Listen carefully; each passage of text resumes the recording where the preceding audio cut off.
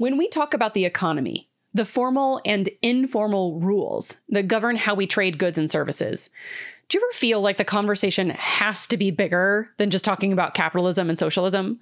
Like, humans must be more creative than to just only be able to imagine two options, right? Like, do you ever wonder if we might be able to create an economic system that actually benefits both humans and the environment? Or what that economy would even look like? Well, a designer might start with one important question before offering possible solutions, which is, how do you want to live?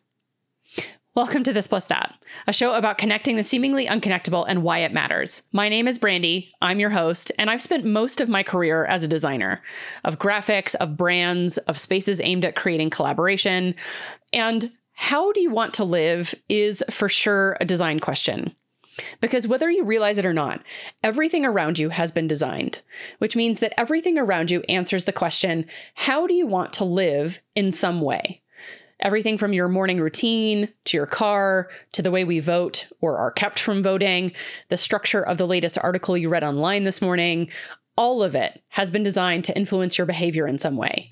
And you have the ability to say whether or not it's been for the better or for worse. And the economy is no different. It has been designed to result in certain ways that we live. Often, as you're likely aware, to the benefit of some, but rarely for the benefit of all. So how is it designed? What about it is working? Who's it working for? Who's it not working for?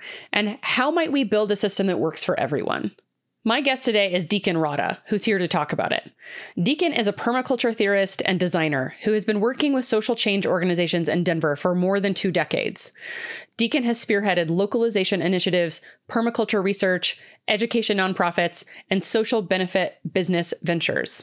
Currently, Deacon is focused on establishing a truly egalitarian heirloom currency and contributing to publications on social and ecological well-being. In this conversation, on the intersections of economics plus design, you'll hear us talk about imagining economic options beyond capitalism and socialism, like I mentioned, whether advancements that make society safer have actually made them better, how we create money in society and whether money is quote unquote neutral, what Deacon feels isn't working in our economy right now, how economics and climate are as entwined as tree roots and mycelia, and whether we'll change the economy fast enough to survive climate collapse, the immorality of compounding interest, the role of design questions in creating new economic systems, and what 2 values Deacon believes are foundational to building the economy he wants to see. Just one thing before I get you into this conversation.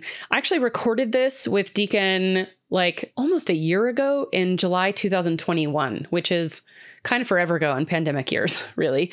But he was one of the first conversations I had. He was definitely the first one I had in person. And so I was still getting really used to what it was to record interviews with people. And I had a whole lot of tech issues that resulted in both some like quality issues that have required my tech team, my audio team to be working on them.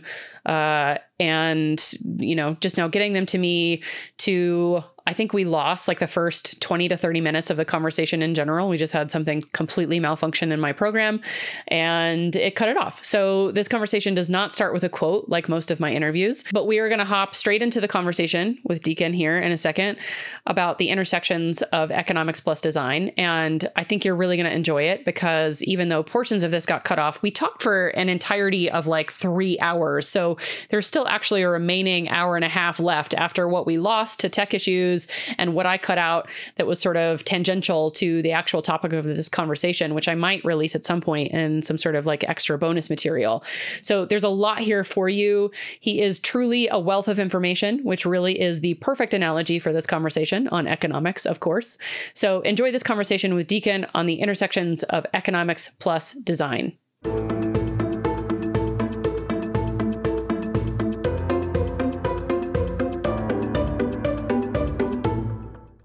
When we look at capitalism and socialism, they are the 2 most closely related, most recent ideas in economics.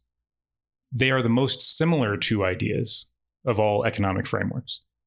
And it would be like if we treated design as though you get modernism or postmodernism. That's it. That's what design is. And it's like, wait, sorry, what? Like, like the design is much bigger than that. But in economic, like, that would sound ridiculous to designer.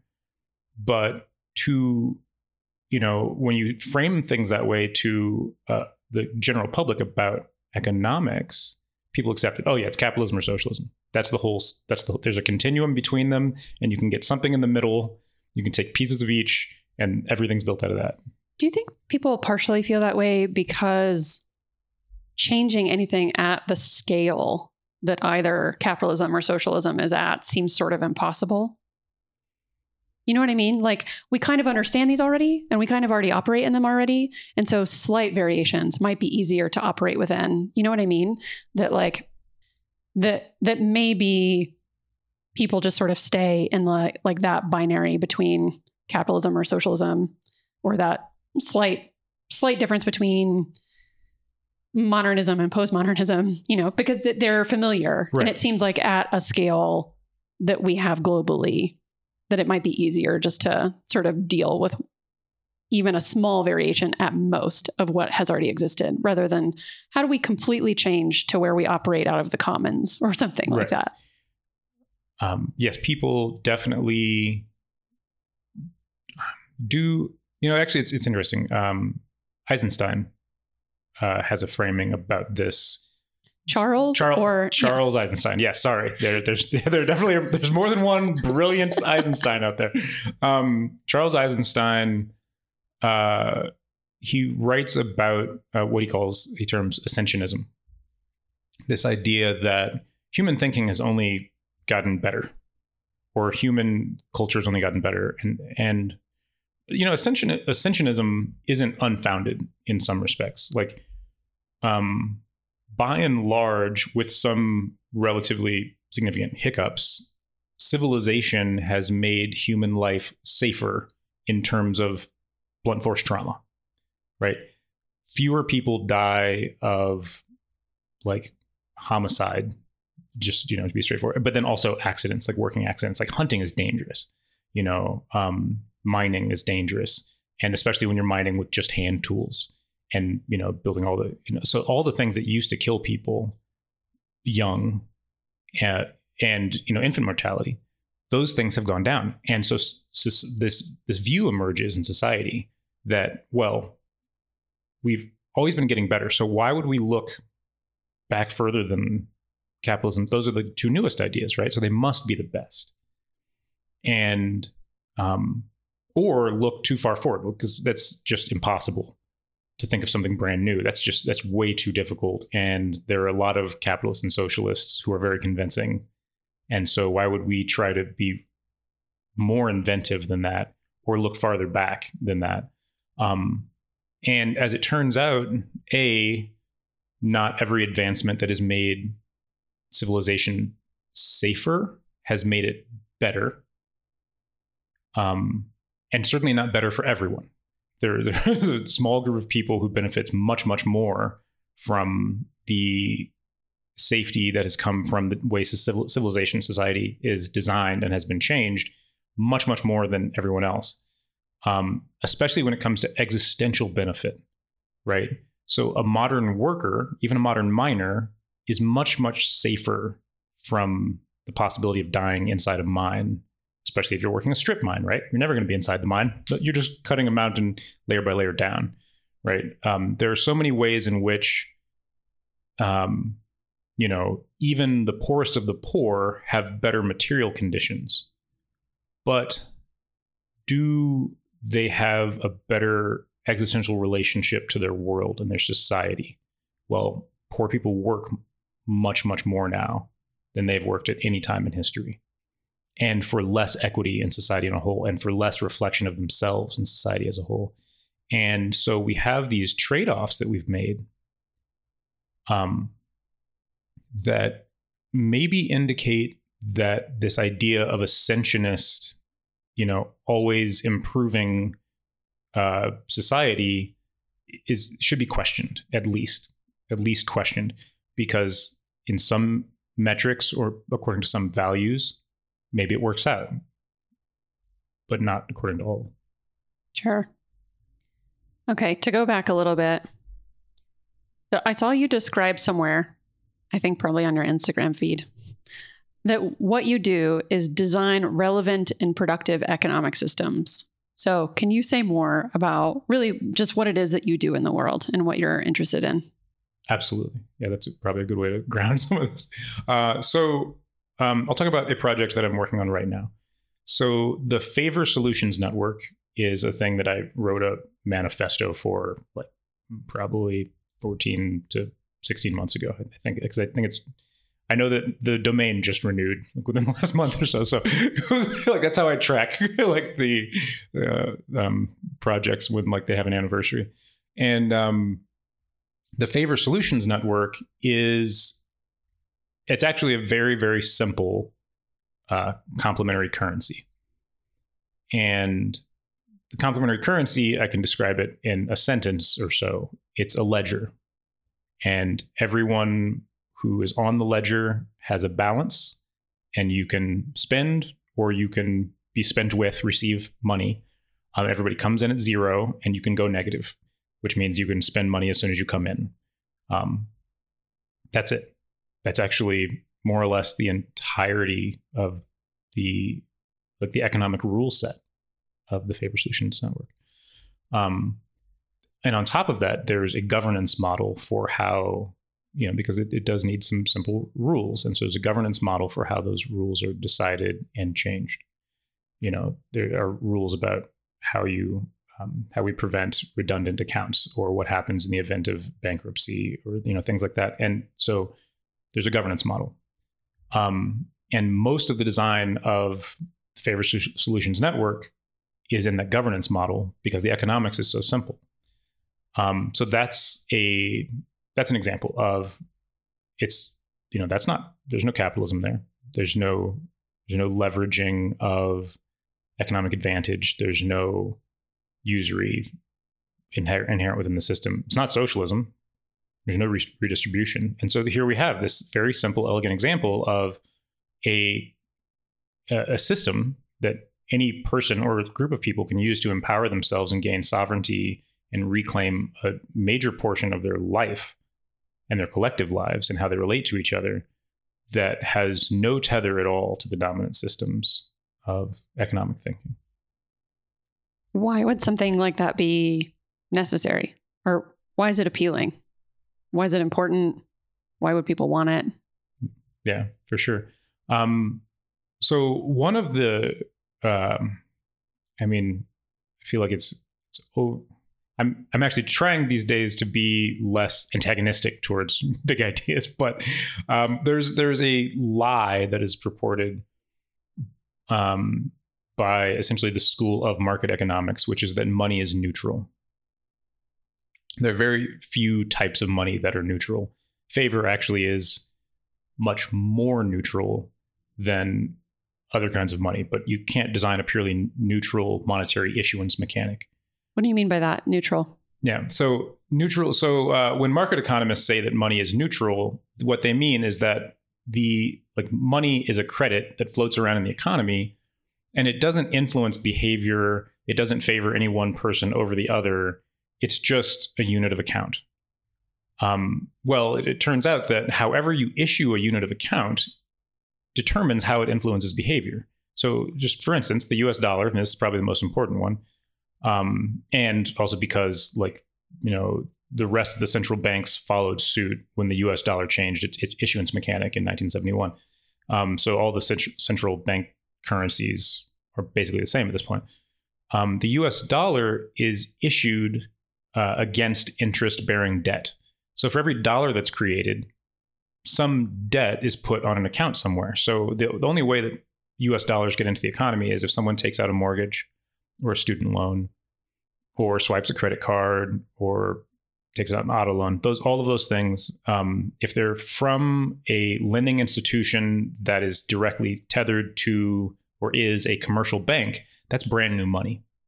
So even if you go to a car dealership, those car dealerships usually are agents of a commercial bank.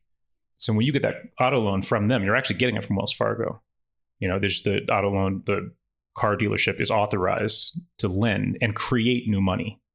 And that's the business they're in. Selling cars is it's a side effect, right?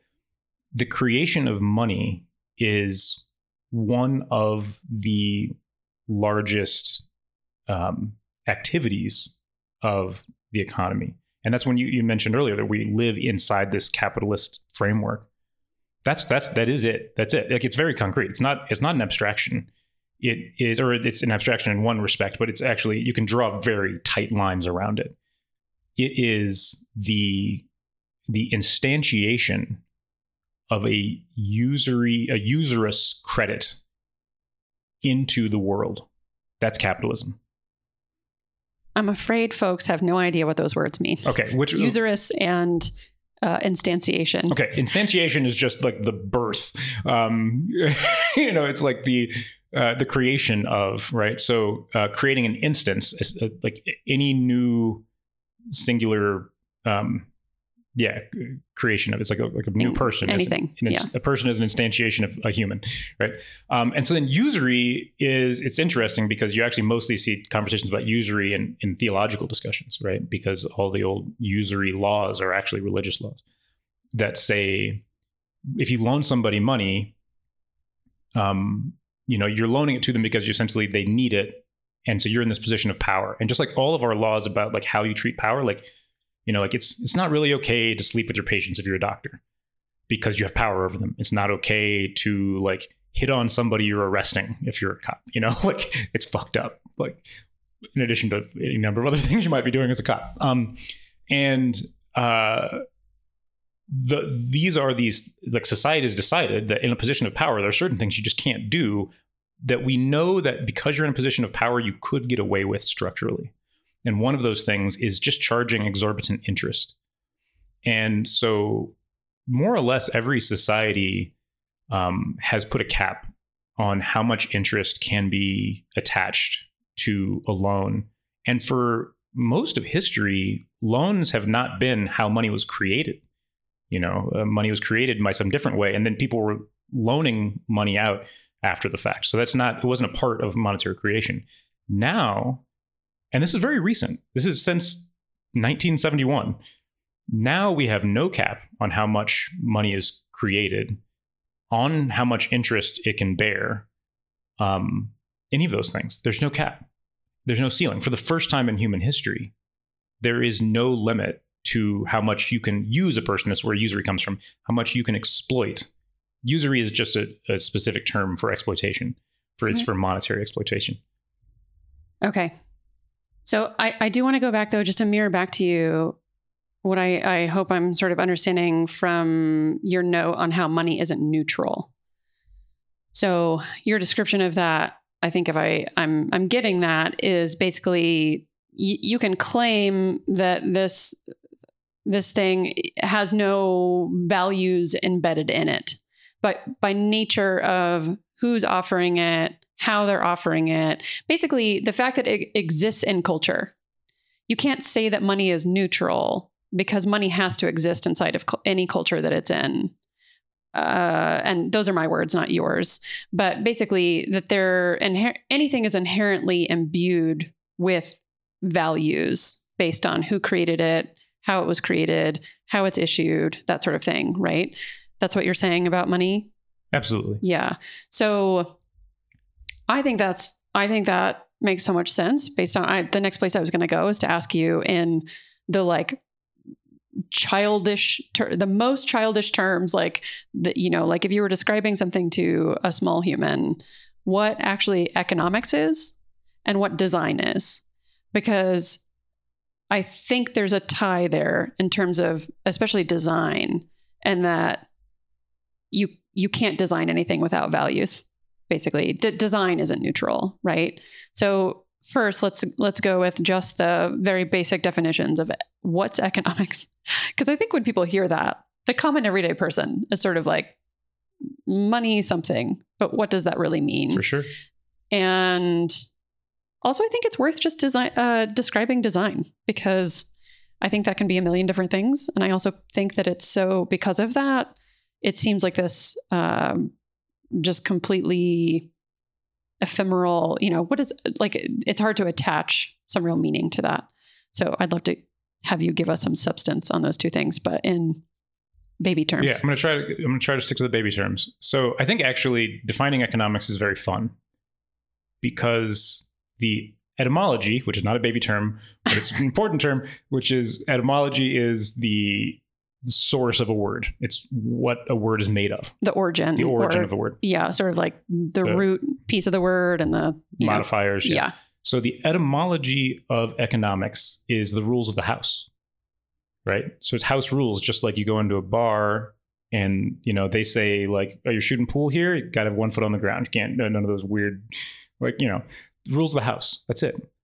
And actually an economist that I don't reference too often, Robert Reich, because he doesn't talk about economics very much, but anyway, he's like he's a fairly popular guy these days, kind of a neoliberal. He wrote, I'm trying to remember which book it was in. I don't remember right now. A great breakdown of what economics is that I actually adore, which is basically people will transact, like everybody's going to transact. Like you take a bunch of kids on a playground and some of them have pogs and some of them have gum and one of them has a Twinkie in their lunchbox. They're going to start trading, they're going to exchange with each other. The rules of the house are actually what creates the shape of the economy. It's the constraints. Economics is the set of constraints that we put on how we relate to each other in terms of resources, right? And that's all it is. The reason that I think that the convergence of design and economics is so critical is that there was this hunger on the part of economists at some point, like the neoclassical economists, I think were the beginning of it, like maybe a little bit before Keynes, to be thought of as scientists. And so they start venturing these frameworks that are scientific, that are very mathematical. And they want their ideas about how economics works to be seen as like a peer to physics, right? And I actually think that physics should be going the other direction as well. Like we need to recognize that our models are not the thing itself. The map is not the territory. And a lot of folks, even people like doing physics and researching physics, have forgotten. The best physicists you talk to have not forgotten this.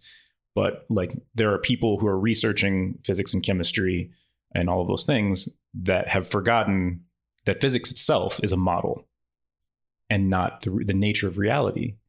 And economics is even beyond that, because economics, like Keynesian economics, is a way of exerting human intentions onto the thing that the model is of, right?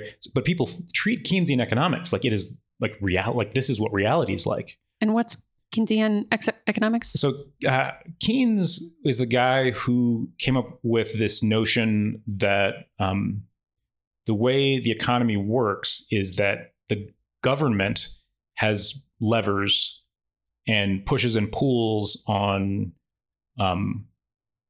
like essentially the forces in the economy. And the government has always done this, but if the government does this with intentionality, then the economy can be actually completely controlled and optimized. And there's a lot of math in Keynesian economics. He's probably the first big economist whose like work is like mostly math.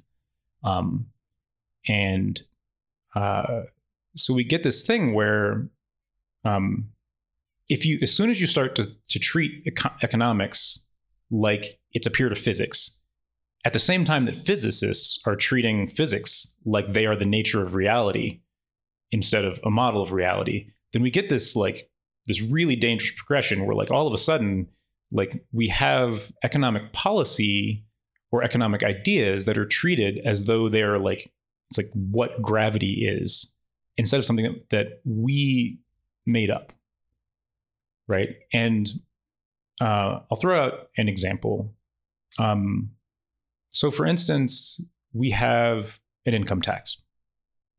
And if you talk to most economists about income tax, that there is an income tax is not ever a question. It's how much should it be? and how should it be graduated and all these different things. And if you throw out the idea like, well, maybe we don't need income tax, they treat it like you said, like, well, maybe we don't need gravity. It's like, and that's like anathema. Obviously, like we can't just get rid of gravity. It's not an option, right? But it is an option to get rid of income tax. Right. It's completely fabricated, right? Property is the same. That's obviously there are certain people who say we can totally throw away property. What is property and what does it mean? We get to decide, and there are, I think last time I was looking into it, there are 6 different, like completely different philosophical claims as to how to establish ownership and what property is, that have been like mapped as a really clean cosmology. And it's like, yeah, that's a lot of diversity in terms of options that we have on the table. It's a big palette and we can choose. And as soon as we start thinking that, hey, we are the conductors of this thing, and this is where it comes into design, I think we'll have better economic outcomes instead of thinking of it as physics itself. This feels like wading into very deep territory, which I know you love, but yeah. might go on. Could go on. We could go on for hours. Mm-hmm. But what do you feel like isn't working right now with the economy? Yeah, absolutely. Obviously, so I'm working on favor, and it's in direct opposition or indirect, alternative, or it's an answer to this usurious-based economic issuance. We have the income disparity in the world. It's not a U.S. problem or even like a global North problem. The income disparity in the world is it's expanding exponentially. And it is causing a lot of problems. And I don't think we've even begun to see all the problems that are going to come out of income disparity expansion. And it's directly tied to climate change. One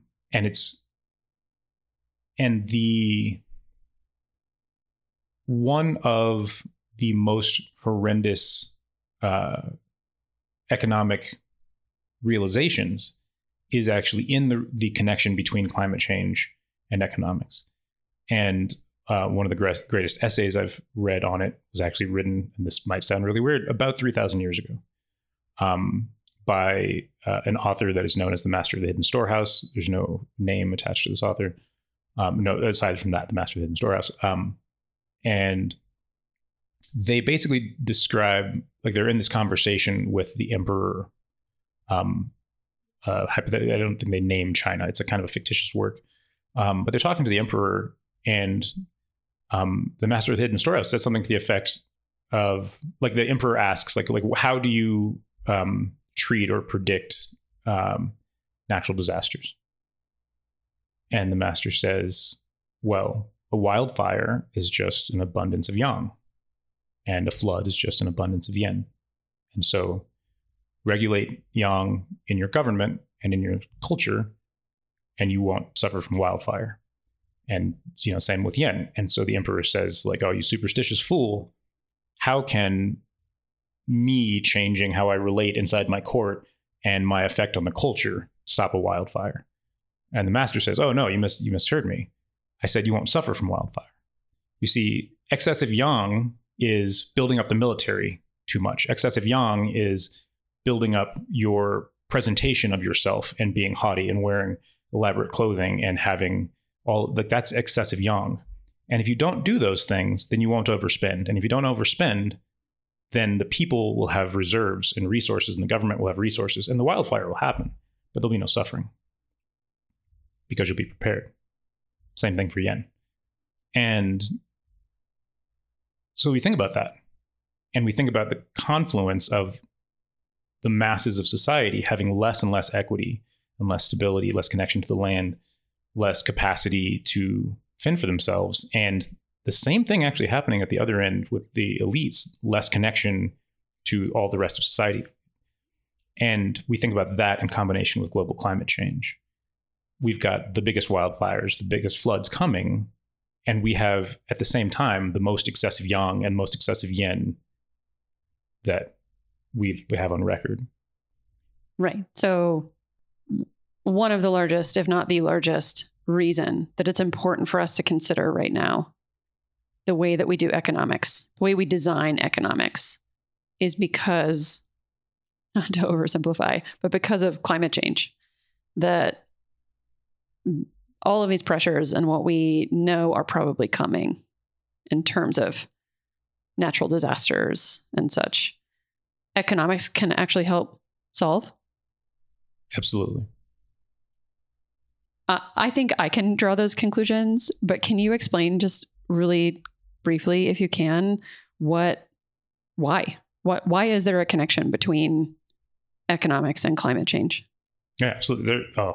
There is not a connection. There are hundreds of connections. It is the connection. Yeah, or it's interconnected like tree roots and mycelia. They're like interwoven. There's so many connections. And so I'll throw out just a couple of simple ones.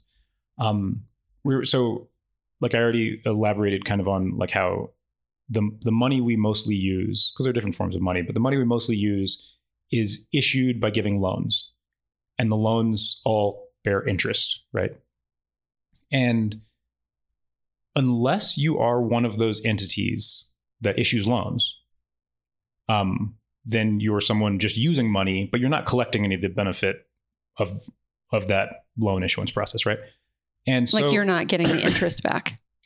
You're not getting interest back from somebody else's loan because you're not a loan issuer, right? And so that means like the money you're using came from a loan, whether you took out that loan or somebody else took out that loan. It's enormous pressure, because it means that for every dollar that enters the economy, there are $2 or $3 that are owed to somebody, right? The average home is paid for 3 times over, right? So your principal, you're going to pay double the interest, which is, by the way, like an order of magnitude greater than the highest legal. We're talking about usury laws under Jewish law, under Greek law, under Catholic law. Even we're talking an enormous amount more interest that is being charged for homes now than was ever charged in history on a loan. Even at the recent decline, which has us hovering somewhere between 2% and 3%. But it compounds. Interest wasn't allowed to compound until so that did compounding interest that started well before the 71, which is just when the cap on how much money and debt could be created was lifted. Compounding interest though didn't start until I think the 18th century. And somebody will fact check me and be like, "Oh, this guy's a hack. This guy over here was charging compound interest and whatever." But for the most part, interest didn't used to compound. You give somebody a loan, it's at 15%. Period. It's not compounding every year. So when you look at a loan that's like, it's at 2%, but it compounds every year, and it's a huge principal, and it takes you 30 years to pay it off. It's not at 2%. You're going to end up paying double or more. And so that's one of those hidden factors. So when you look at you look at like biblical times, and it's like, 10% interest. That sounds like so much. And it's like, there's no compounding.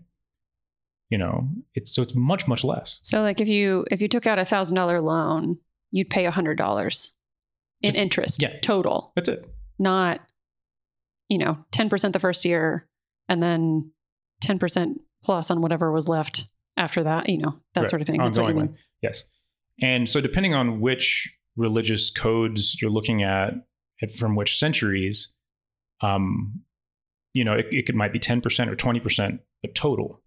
And those are like the kind of the big numbers you see in history in terms of like, for centuries going, the law that was on usury. So how does this affect climate change? Well, you think about this is where the profit imperative comes from, right? A company has to make more and more profits. Well, why? Because this extractive force, for every dollar that gets created, $2 are owed back. It's like a game of musical chairs, but much, much worse, right? And so that extractive pressure is where things like planned obsolescence. So when a company wants to make a toaster, it really needs to make sure that toaster is going to break, right? Because they need to be able to sell another toaster, because this economic pressure is such that you have to be constantly selling, and you have to be becoming more efficient, the more entrenched you are in that structure. And so when we look... So you want things to break so that people buy more things because you have more and more interest you have to pay off because you've taken out perhaps a business loan. Yes. Or you sold equity in your company to VCs, and the VCs are also part of the structure of, pulling out.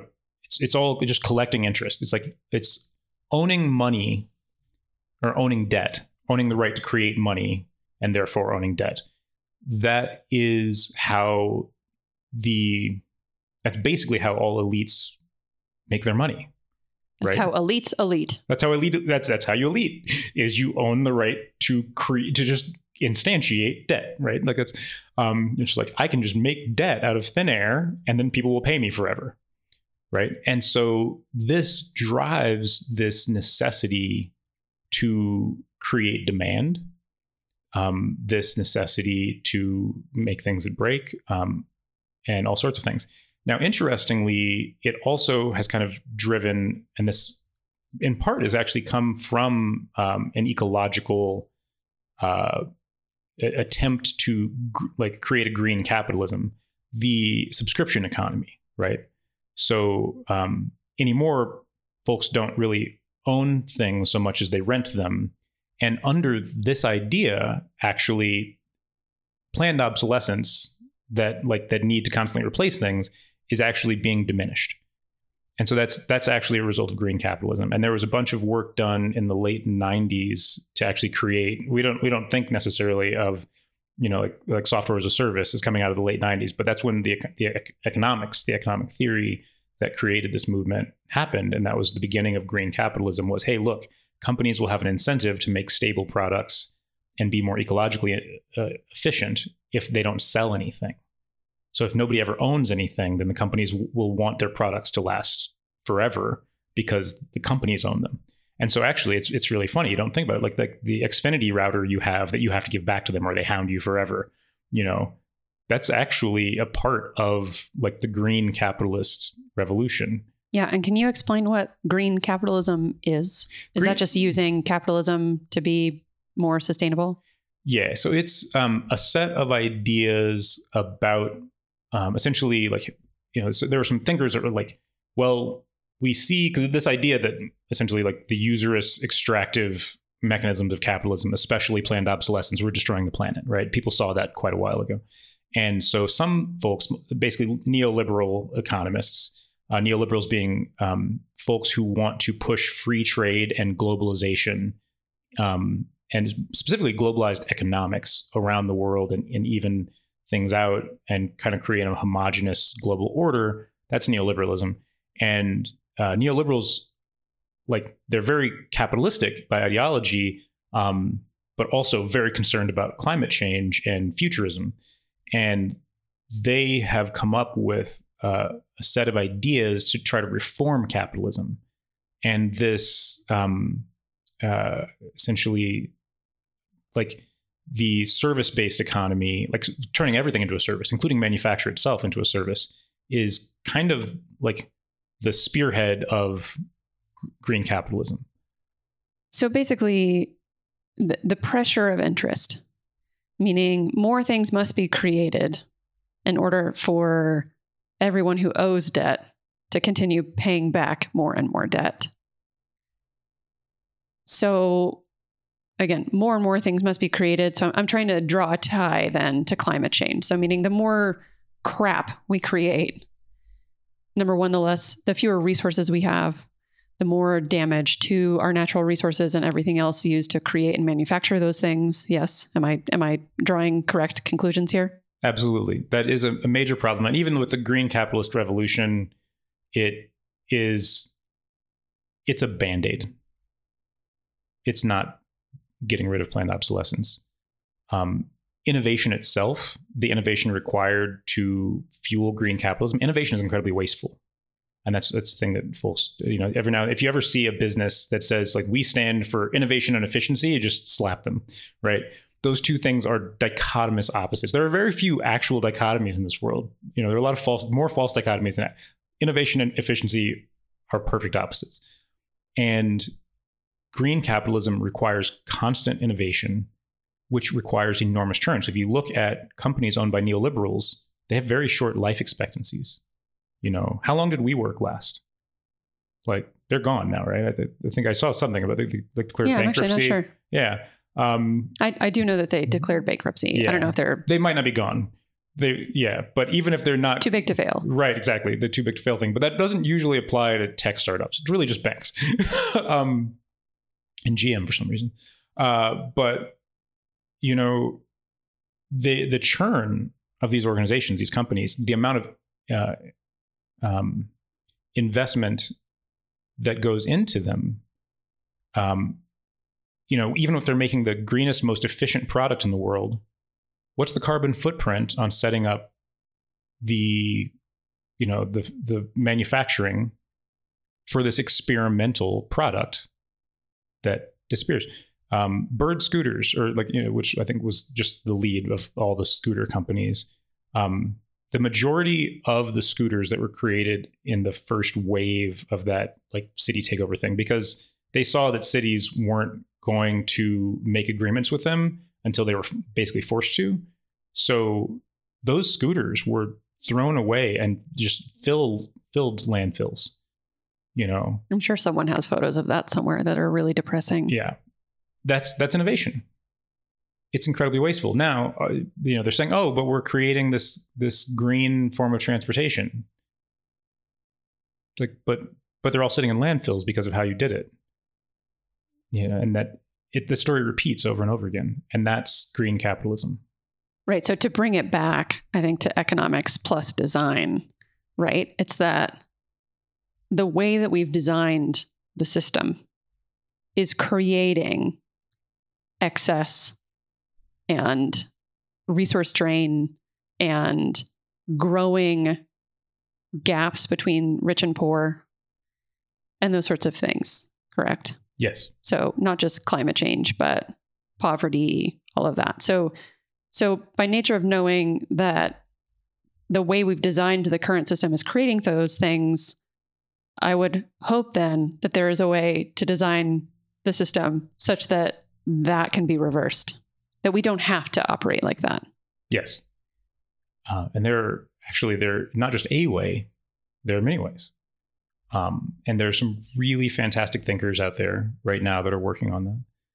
I think we've already mentioned a few of them. So Charles Eisenstein lays out some big, broad philosophies for principles that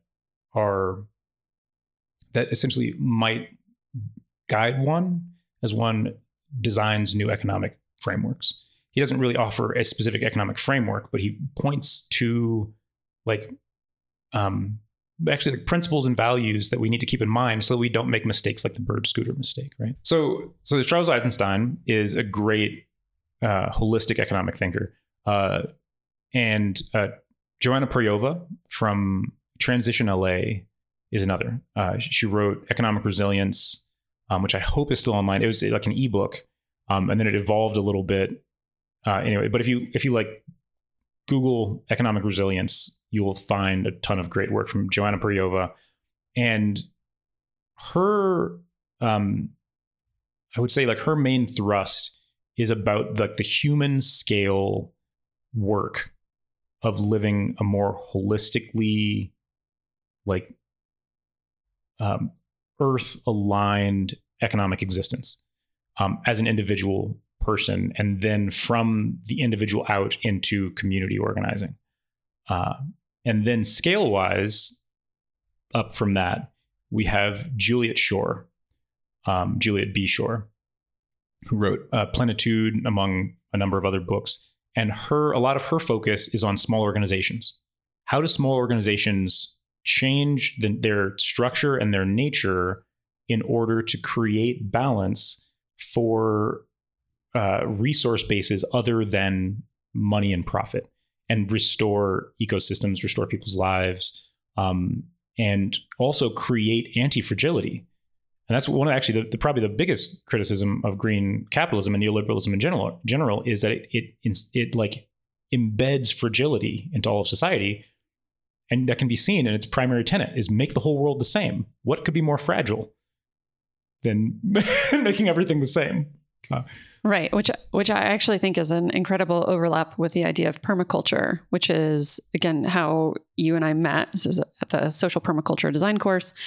And the idea that things like monocrops or anything that's a single way that you as a human or we as a society are resourced is dangerous because it's susceptible to pests or, if anything, one thing in the system breaks and that becomes unavailable, we no longer have an alternative option.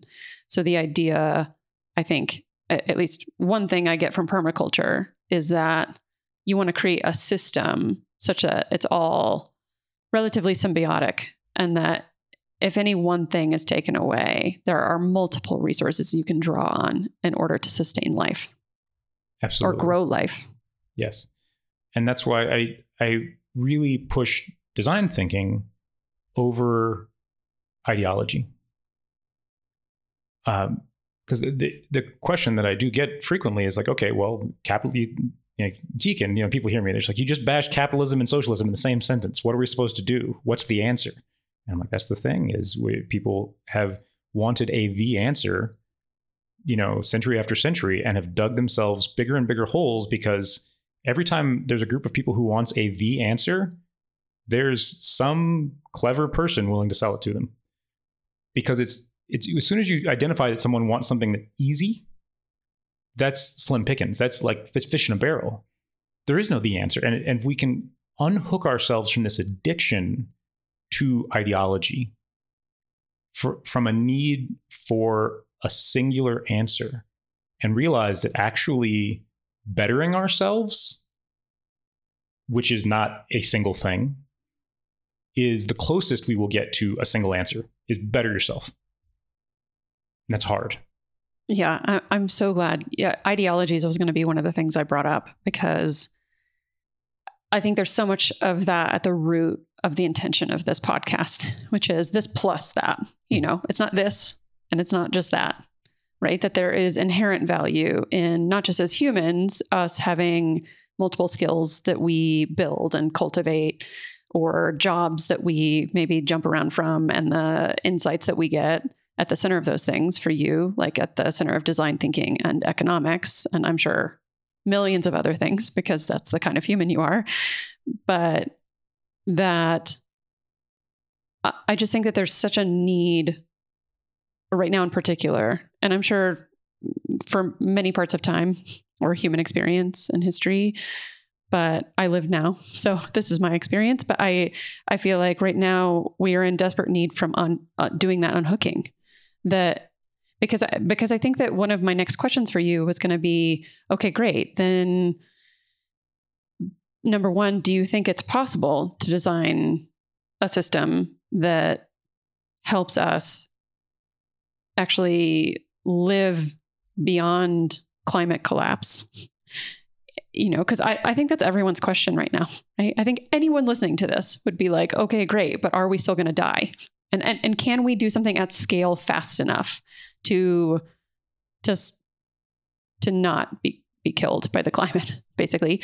But also, is then the answer many, many different kinds of more localized economies rather than one global economy? And does that mean that I then can't have quinoa? Right. That's does globalization get shot? Like, does that have to die in order for us to actually survive? Yeah. So actually, I hear several important questions in there, and I kind of want to work from the end backwards. Great. So one, globalization is not shot because globalization was not invented by neoliberalism.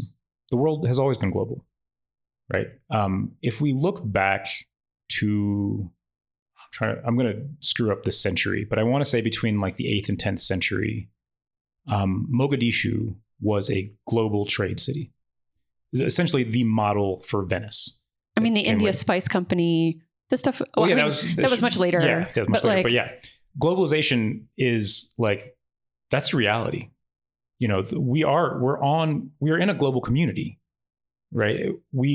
It's never moved as fast as it does now, but we've always been in a global community. That's the reason there are pine trees on every continent, and were when every explorer showed up. You know, it's like, because birds shit.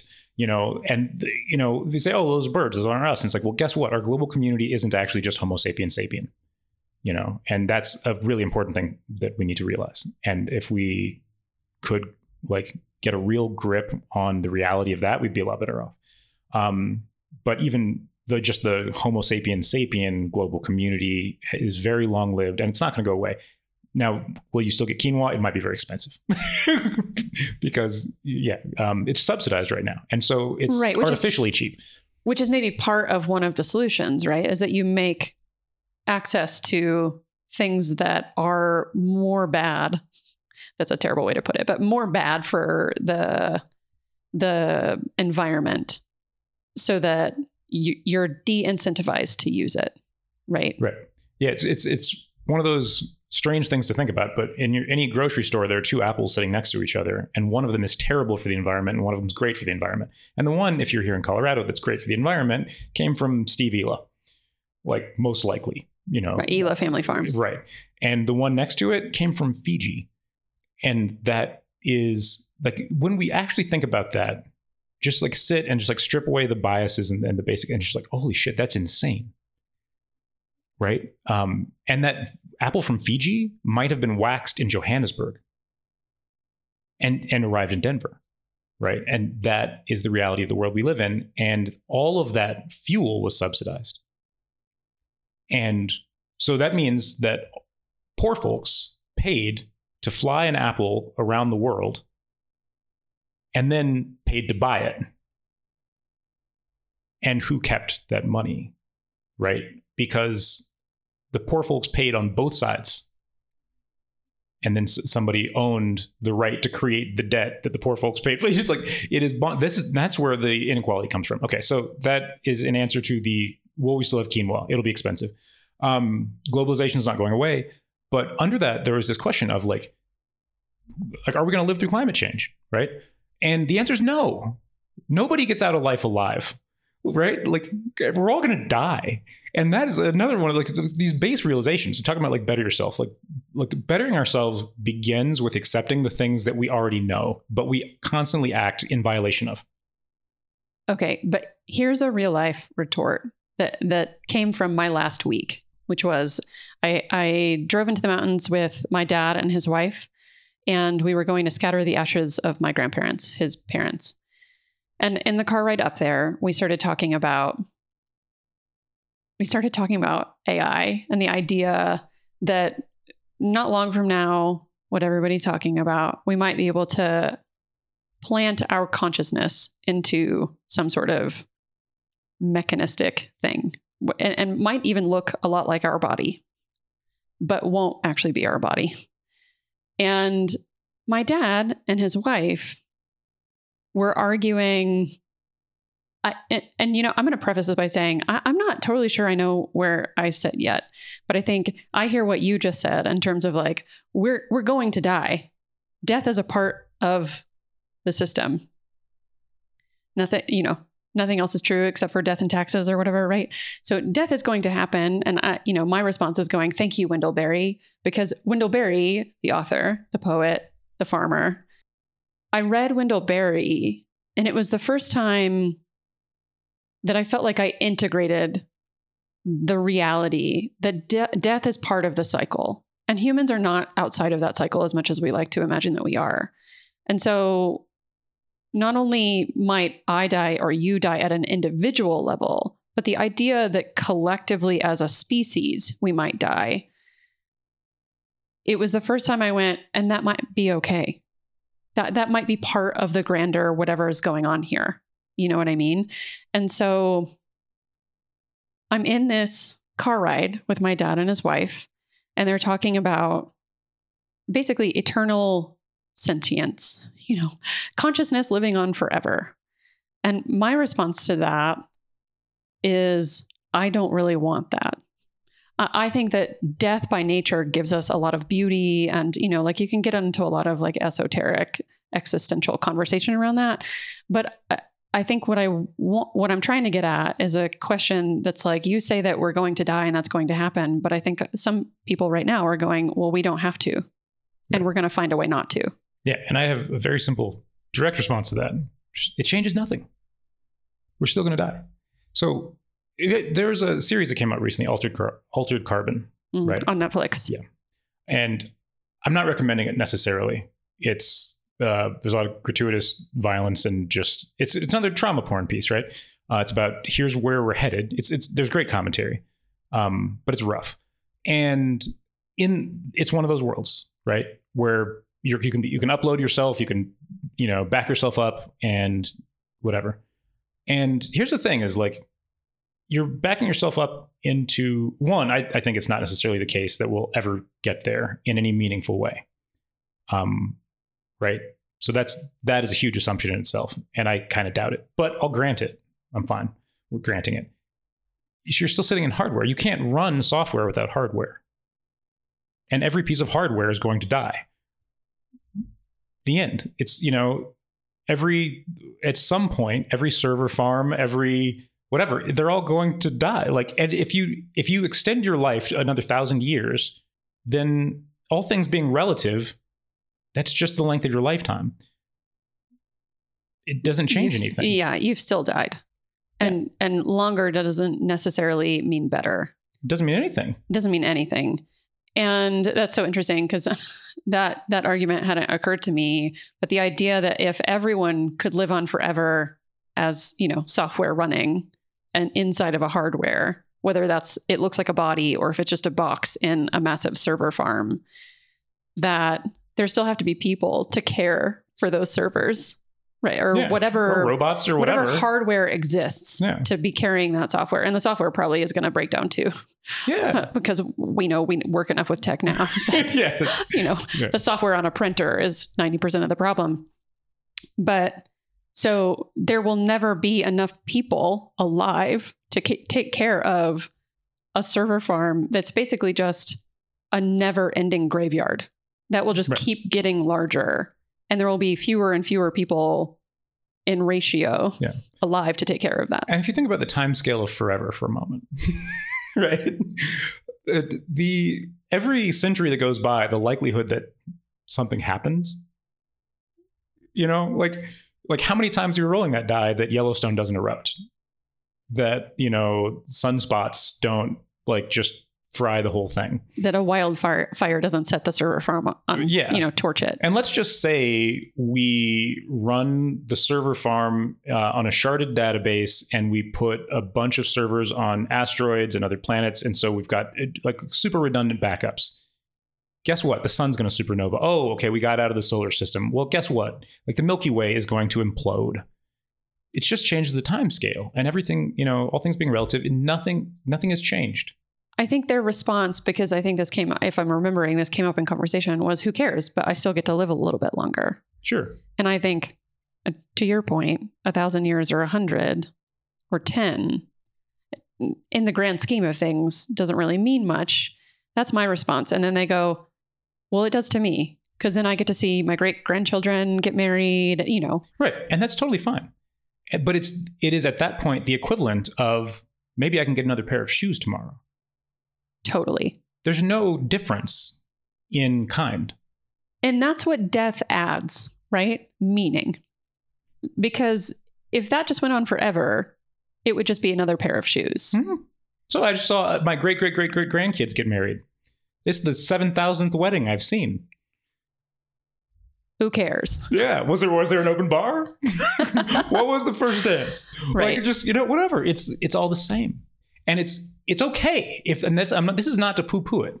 If that is what a chunk of, and it is what a chunk of society genuinely believes is the most important thing to do, Godspeed. But it doesn't change the fact that you're going to die. Even if you're a computer. Even if you're a computer. I feel like my dad should know that because he works in computers. Yeah. That should have been the logical response I had was, you work with enough computers to know that they always They're die. Gonna die. But I think there's, coming back to that and like climate change, right?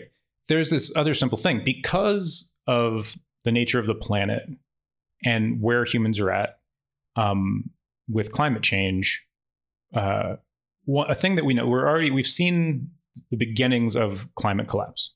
So we're already in it.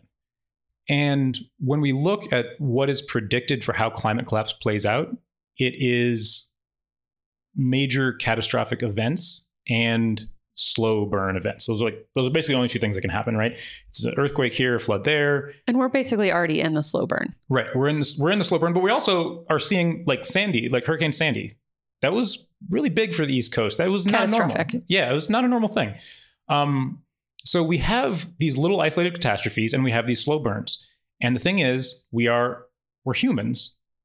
And even more than humans, we're hominids. Like the superfamily of human. And hominids have lived through, I think, 3 global extinction events, that we didn't even have any hand in. And the biggest threat to climate change right now, I know some people might not like hearing this, isn't even human made. It's Yellowstone erupting. That's our biggest existential threat, like in terms of survival. Right. It will happen. And when it does, it will be globally catastrophic. It'll be globally, and it'll be worse than Fukushima. It'll be worse than Hurricane Sandy combined. It'll be awful. Right. This is not to naysay any efforts to reduce human impact economically or climatically, or, in terms of all of these different factors. But humans are probably going to live through that, even at the worst case. Some, at least. Yeah, exactly. It's humanity, the human meme. We, as a species, have interbred with other species before and made it work. Sadly, we then killed them all off. That was the first act of big, was it like the embracing of fragility? We were probably better off when there were 6 different species of hominid, around the world in terms of surviving things like climate change, right? Wait, okay, hold on. Sorry. Tell me more. What's that event? It was several events. I think the last one was when humans killed off and or interbred with, bred out the Neanderthals, right? Got it. But before that, there were 4 other hominids that it seems like, either died of their own causes or us, right?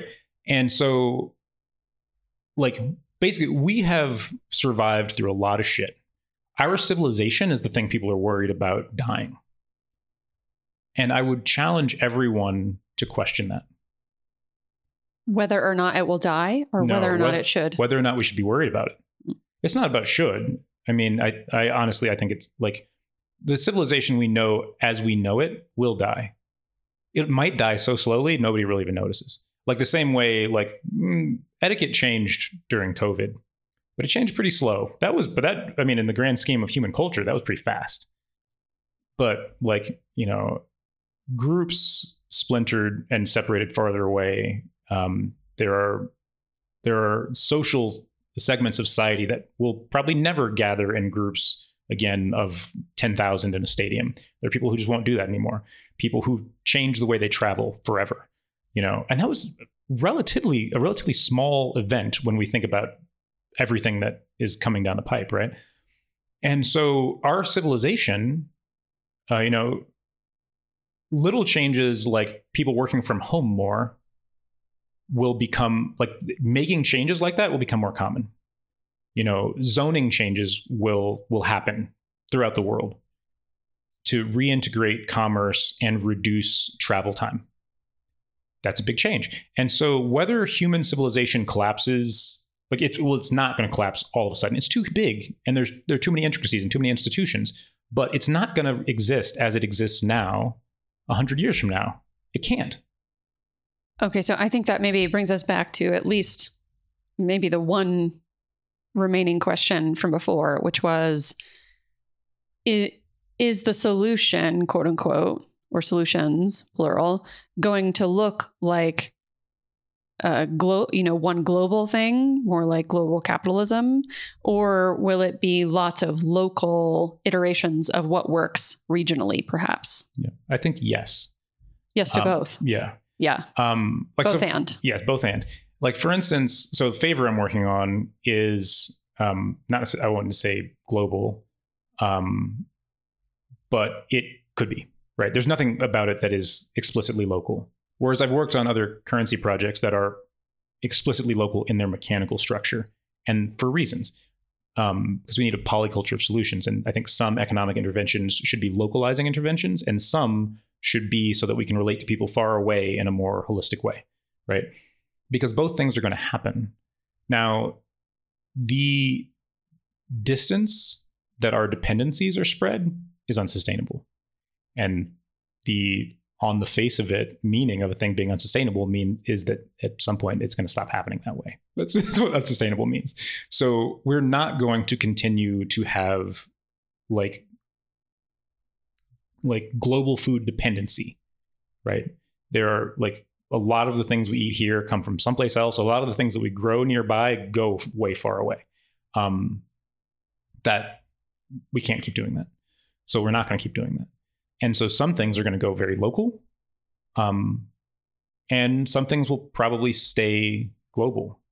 I think that one thing that we've seen that I think people have enjoyed, I don't hear a lot of complaints about, is that there are cultural movements that spread globally, the first of which was hip hop, of course, in unprecedented time.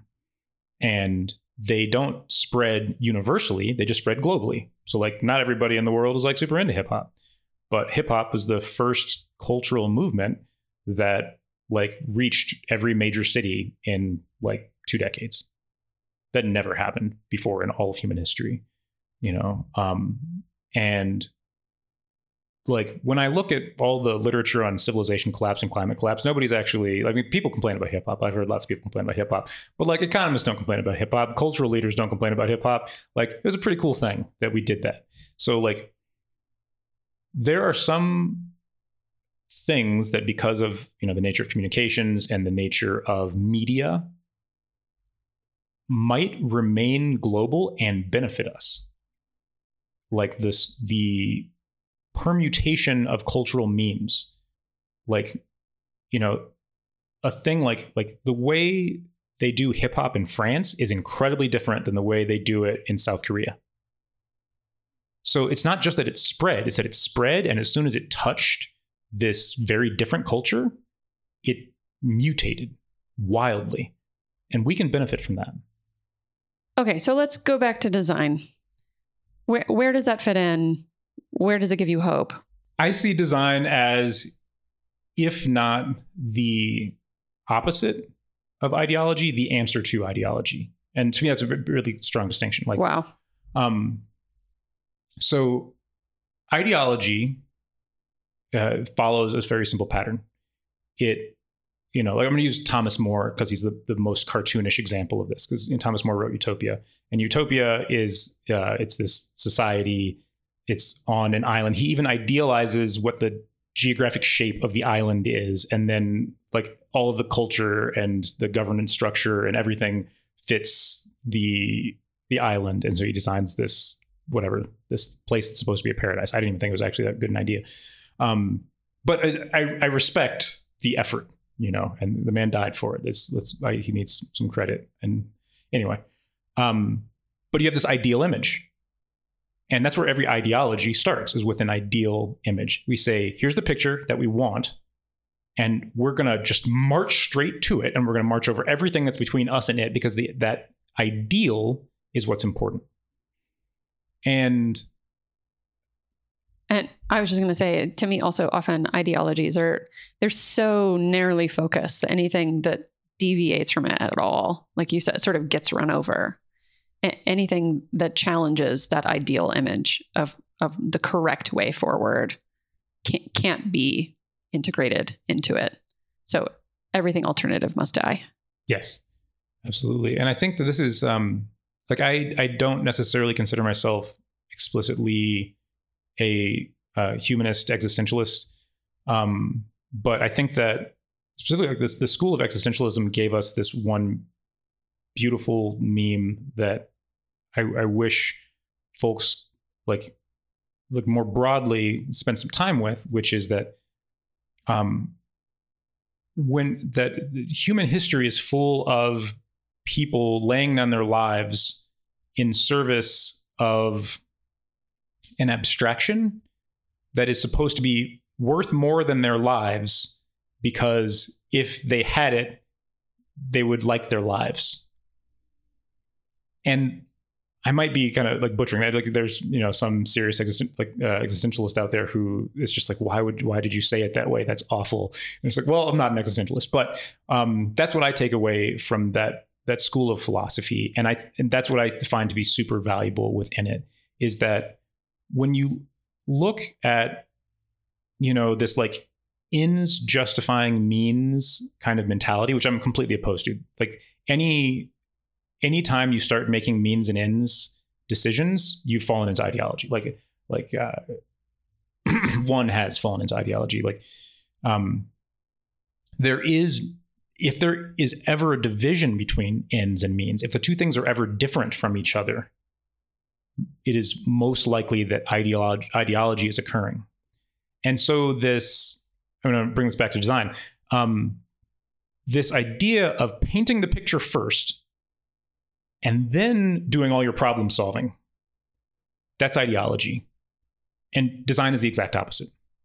Design says we don't know what it looks like at the other end. But because we are disciplined practitioners who have been working on improving ourselves, we've collected some questions we believe are good, and we're going to ask them. And if we ask them honestly in every moment of our lives, we will end up painting a better picture. It's better. It's a better way of living life. And I don't know what it will produce for any individual community or person in terms of beliefs, lifestyle, habits, but I believe it's better. Yeah, so there's an article I found online that I'll link to in the show notes where the author says something about, so basically the idea that a lot of people tend to start with the tool or the strategy and not the why or what do we value, right? Which might be some of those good questions. Why are we doing this? What are our values and how should those be imbued in whatever we're building, right? And she tells a story about how when she was renovating her kitchen in her new house with her husband, she wanted to start by selecting a great tile. She just loved this tile for her kitchen. But her husband, in response, who's an architect, wanted them to first ask, how do we want to live? And that's a design question, right? That's going, let's not start with the tool, which is the tile, but there's something deeper here about asking those good questions. And that's what, like you said, design is used for, or good design, quote unquote. Yes. And it changes, it varies. Like I'm saying, it's not an ideology. So it adjusts, like the design process adjusts itself to the project, to the type of scope. Really, it's all really about scope. And so it's the scope of website, is the scope of brochure, is the scope a civilization, is the scope of family. These are all just design scopes, and I think that actually there are a few questions that do apply to all of them. What do we value? Who is this for? Like, what do we care about?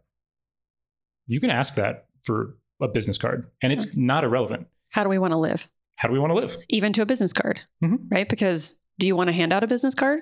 Is that who you want to be in the world? Yeah. How do you want to hand them out? Do you want them to be able to fit into your wallet? Those are all like questions about how you want to live. Yes. And I mean, one of the most famous resumes I've ever heard of is for a guy who teaches business at Art Center. It was 1/8 of an inch taller than letter size, with a 1/8 inch red stripe across the top. And the rest of it was immaterial, because he knew when he graduated from, he didn't go to Art Center, he just teaches there, but he knew when he graduated that the content of his resume was the same as thousands and thousands of other people. He was a graduate. He was 22 years old. So the fact that his resume was 11 and an eighth inches tall, it was the best he could possibly do for himself. And it launched the rest of his life. Because it stuck out in a stack of papers that all looked the same. Yes. And that's design.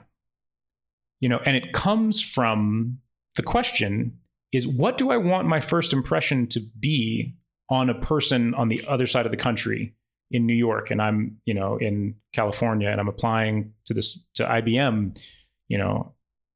What is IBM going to think of me when I send them a sheet of paper? What do I want them to think? And I want them to think, oh, this cheeky bastard. And that's what he wanted, and that's what they thought. Because he started at the beginning and he played through the rest of the design. And that might sound really, really trite, but that is the same process basically that I use to come up to make the decisions that led to Favor, which who knows if it will take off or if people will use it. But when people have the experience of using it, their experience will be based on those initial assertions and answers to those questions, which, like you said, is like, what's wrong with the economy? And, I'm sitting here thinking about everything that's wrong, and it's in terms of hurricanes and displacement and all these different things. And I see, economically speaking, it all traces back to this one rule at the Fed, and I can make a different rule. I can make the antithetical rule in an elegant, simple system.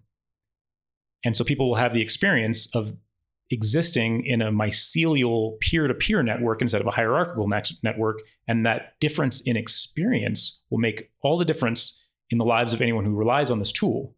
It's one simple rule. It's not any more complicated than an 11 and eighth inch tall resume. So then applying design to economics and climate change and looking forward, what are some good design questions that you start with?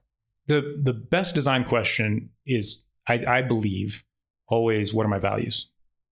Because I think a person needs to start by designing their life, right? And so you can spend a lot of time on that question, and you can copy and paste it into everything you design, right? Because they shouldn't change. Like, if your values are different when you're designing your life than when you're designing your living room, then there's a problem. Something's off. You have to go back to the drawing board. So what do I value and why? That's always a fantastic design question. That's introspective. And then the extrospective, I don't know if that's a word, design question that I think should be asked for everything is, who is this for? And I think if you really have those, what do I value and who is this for, down, the rest of them, just Google it. Design process for websites, or design process for whatever, but if you really get what do I value and who is this for, you can take that all the way. Yeah, I'm so with you. So my background, of course, is, 15 to 20 years of branding and marketing and communications and graphic design sorts of things. And, every time I go into a new company to work on a project, the very first thing I start with is values. Because agreed, I think that everything comes down to values. And I think also the key is, what are the real values? Because I've had plenty of brands that I've built where they say they have certain values, they're aspirational values, but operationally, they actually don't have those values, which can really muck things up, which is neither here nor there, but just an agreement that I think values are integral to doing anything. It's again, I guess the building the tool or strategy instead of asking the why or what do you value? Because if you're well, what kind of life do you want to live? And you're and the answer is, I want to have a house. You go, well, that's a tool or a strategy. That's not what kind of life do you want to live? And why do you want to live it that way? Because if you want freedom, maybe a house isn't the right thing. Maybe it is. Maybe it gives you financial freedom, but is financial freedom your value, or is mobility? So you really that's the art, right, of design thinking, is that you're really in a series of iterative questions that gets at that deeper thing. Absolutely. And when I work with people, I insist that the conversation about values can actually meander. And I believe that the design process should be allowed to take as much time as it takes. I've gotten myself into trouble that way. So I'm not necessarily evangelical about that, but spending some time on values is important. And you can meander a whole lot, but your value statement should come down to a single word, or any given value should come down to a single word. And especially as an organization, you get 3 tops, right? And one of them is more important than the other 2. And if not a word, then a single term, right? Maybe it's hyphenated. And something that's very, very important about values, I believe, is that your value would not change if you were never allowed to be in the business you're in, right? Or to do the same, like if you're designing a living room, it's like, okay, we're talking about your values. Do those same values, like we mentioned this before, they can't change from your life to your living room. It also, like if your value as a car manufacturer would be different if all of a sudden you were running a coffee shop, then it's not your value. So it has to be consistent no matter what circumstances exist. And you would have to believe that it would matter even if you were a different person. Your values should be that pure. And I think that for me, following value comes purpose, because purpose is where your values meet your circumstance, right? That's where, so you happen to be an automobile manufacturer or a coffee shop owner, like all of a sudden you can have a purpose that is contextual to your existence. And from purpose, you can create goals, which are more temporally bound and et cetera. And you can get all the way down to metrics and start measuring things. A lot of people start at what they want to measure. I want to have a lot of money. I want to have a house. It's this thing to measure. Like I can measure that I have more money at 60 than my father did, and then I'll be happy. And it's like, no, metrics are the very last thing. Yeah. I mean, it's like, this is why I think in the design world, the thing that drives me wild is when a company goes, okay, well, we want to hit 1,000 social media followers or what have you, right? And you're like, we haven't even had a conversation about whether even using social media is important or why. And so the entire project of marketing becomes metrics. And I think as a society, of course, I think our generation is the first ones that have had social media sort of for a large majority of our adulthood, right? And of course, younger generations have been born into social media, and we haven't really built a media literacy around why we want to use it, how we want to use it, that sort of thing. But yeah, that drives me wild about that. But I think what I would want to know, I guess, from you is, so if a single word should be the pure value, what do you feel like if we're designing a new economy or economies, a polyculture set of economies, what do you feel like the guiding value under the kind of economy and world you want to see? Mm-hmm. So I'm not saying that we should do or that globally what will be created, because no one can guess that, but what would be the underlying value to you of the economy that you would want to see created? Right. So I said you get up to 3, but one of them has to be more important than the 2, right? So you're going to give me 5. So I'm going to give you 2, actually. Ooh. Up to 3 should be allowed, but I got 2. Gratitude and consent. Tell me more. And gratitude is more important than consent, which is, that's a rough thing to say, but I believe that it is true. I without you explaining it before you explaining it, I could assume that gratitude to me breeds consent. When you have a true sense of gratitude for someone else, for something else, for a resource, consent should naturally flow from that. Yes. And that is actually the reasoning, is because I believe that consent in all of its manifestations can be derived from a sense of deep gratitude, and it doesn't work the other way around, not as well. And so that is my reasoning. And I do spend a lot of time thinking about this in, very logical terms, but I will also cop to the fact that like I have like inherited essentially these values from religion. Like I have a religious upbringing, a religious background. I still study theology. I've studied theology probably my whole life. And there's this thing where I actually spent a year in an apprenticeship in Kabbalism. And when my instructor was showing me the Sephirot, which is like the 10 basic principles of that kind of underlie the metaphysics of Kabbalism, without getting into like making this a whole theology conversation, he drew a line across like kind of the top portion, like kind of making a head and a body of this stack of principles. And he's like, these 3 are a set and these 7 are a set. And there's one that actually straddles the line, one principle. And you can understand a lot about each node in this set of 10. There are whole books written. Like there are actually like, there's one really famous book, the Enneagram, is just on the node Yesod. It's the 9th principle, right? Like, and there are other books you could write on Yesod. Like, there's so much to say.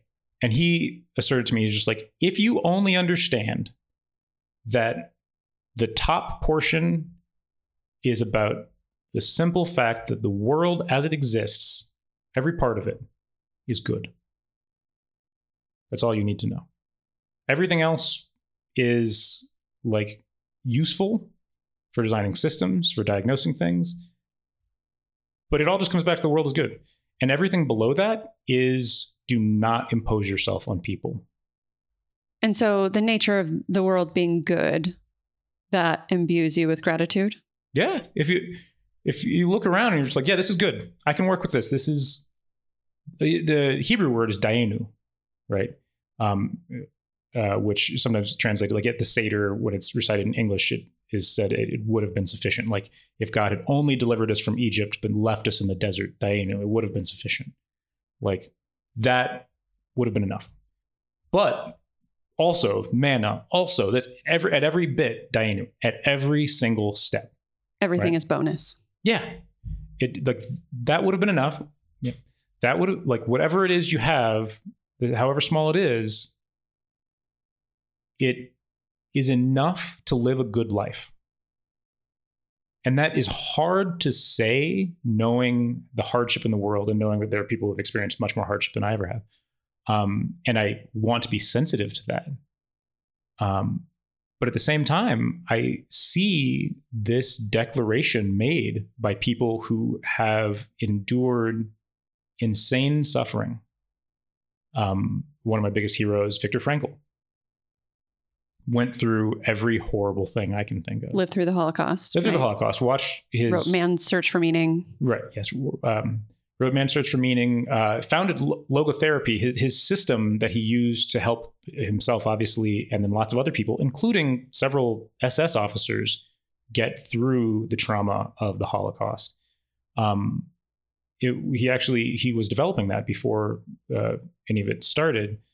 And he saw his family killed right in front of him, and unspeakable other things happened to all kinds of other people. And of course, he nearly died many, many times and could have died easily.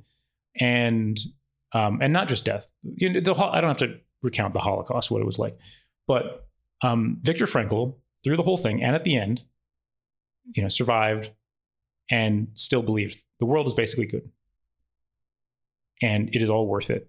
And we get to create and that's the basis of logotherapy, is we are, as Willy Wonka said it, we are the music makers. We are the dreamers of dreams. It's on us. We get to decide. And that's amazing. What a gift. Yeah. Right. Dayenu. Like everything is bonus. Like what an honor to get to create in the midst of all of it.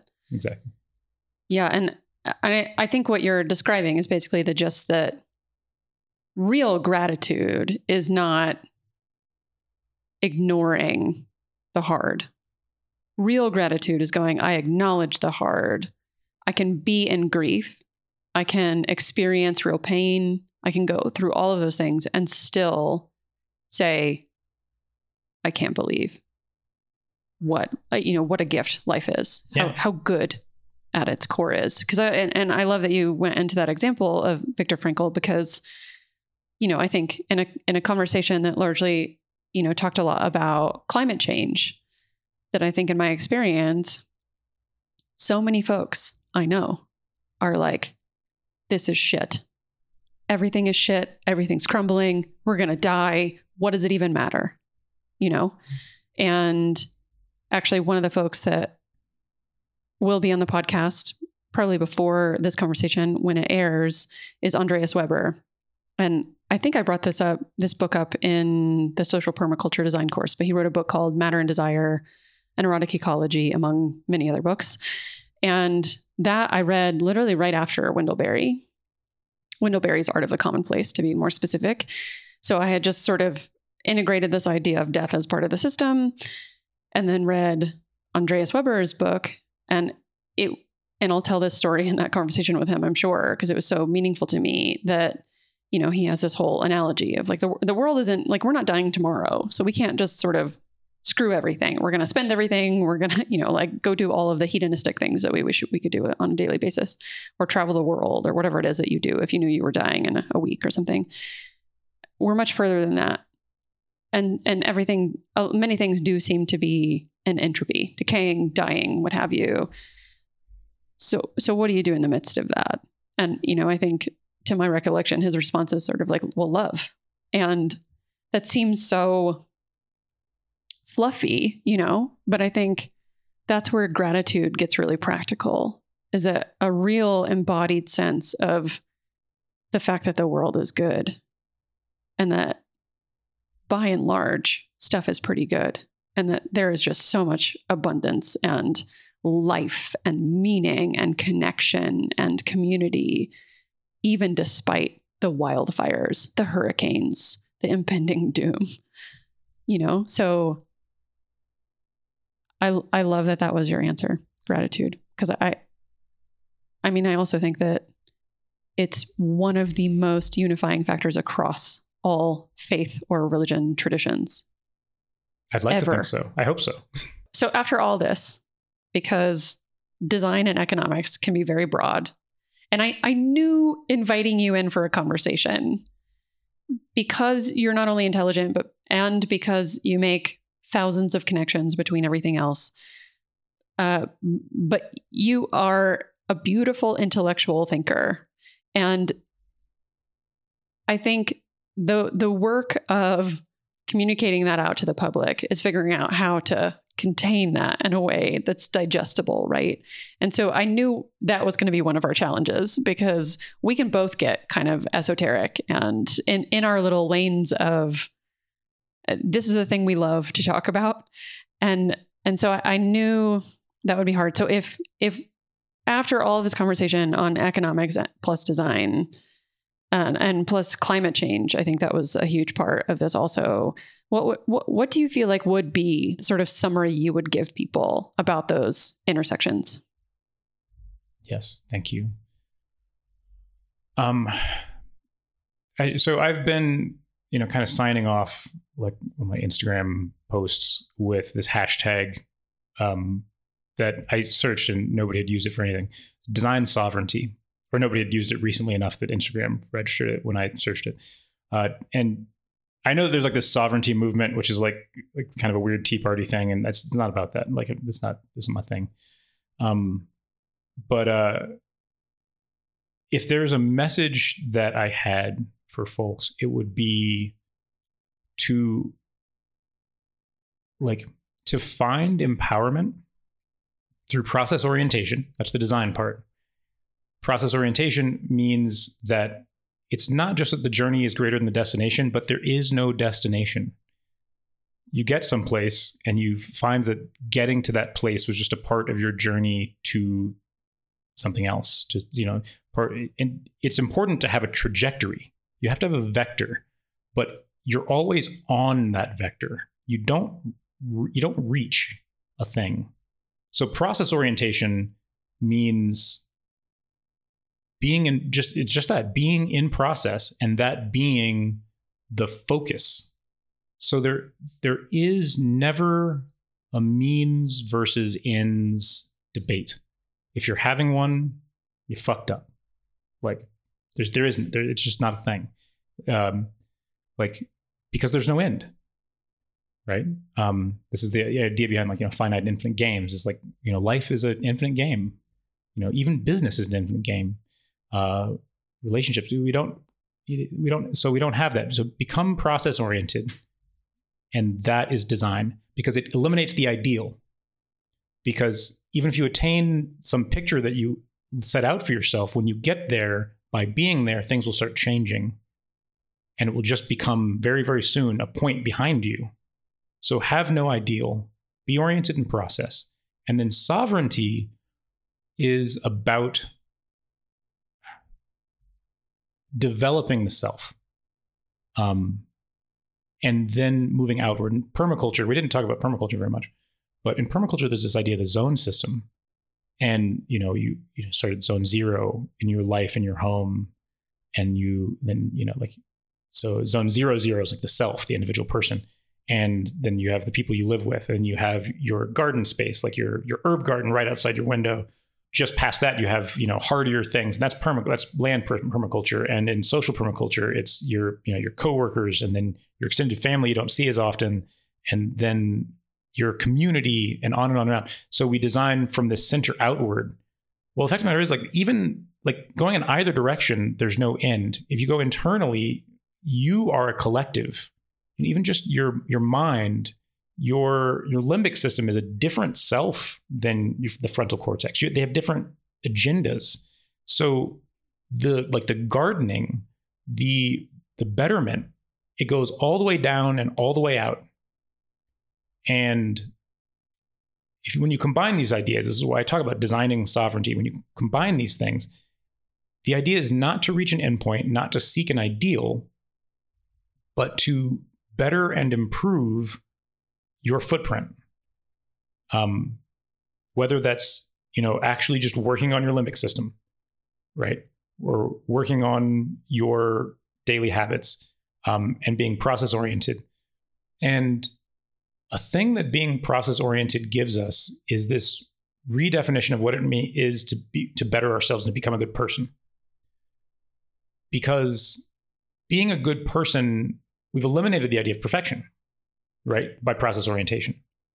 We can't become perfect beings and be process oriented if we think that being process oriented is a good idea, because those two things are contradictory. Being a good person means making the effort to improve, because that's process orientation. And so when I think about climate change, it's like, become a person who makes the planet a little more survivable for whoever is 100 years down the pipe and is wandering through this wasteland.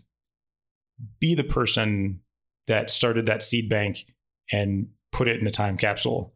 Be the person who created those conflict resolution strategies and wrote them down and iterated on them and worked on them and made them, become the person who makes conditions for yourself 2 months from now more suitable to gratitude, to being grateful. So design sovereignty, design orientation, and sovereignty obviously plays heavily into economics. It's the rule, which is we talked about, is the rules of the house.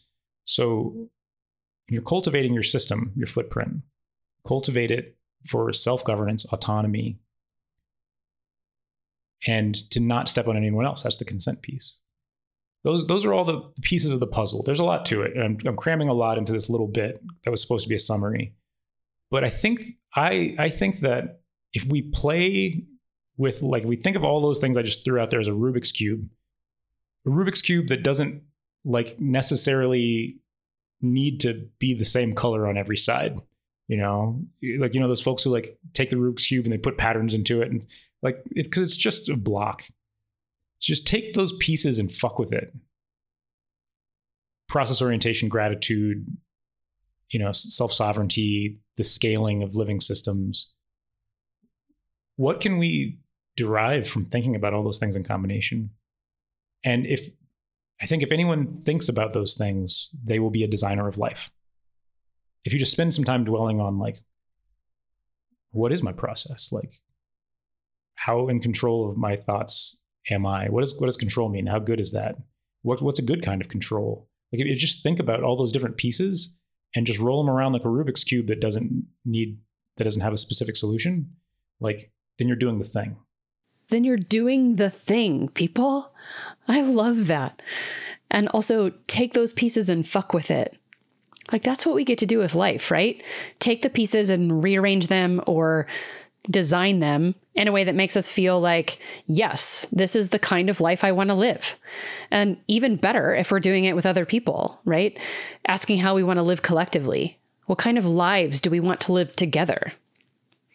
Okay. All right. You can find Deacon online at squiggles.com. That's SQGLZ.com.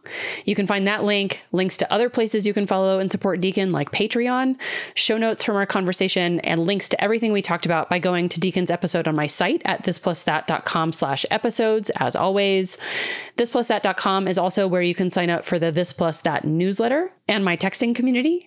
2 places where you'll get more behind the scenes related content and personal insights from me. You can also find me elsewhere online at This Plus That Pod on Twitter and Instagram. And if you feel grateful for this work, you can drop me a tip or become a monthly supporter by going to my website and clicking on mutual aid. Whether or not you support me financially, you get equal access to all of my content. But if you happen to feel inspired to give to me financially, these are just a couple of ways that I open myself up to receiving gifts in return from you. And if you haven't yet, please rate the show 5 stars on your favorite app, give the show a review, and tell your friends about it. So if they also like mashing weird things together and talking about the nature of the universe, we can all geek out together.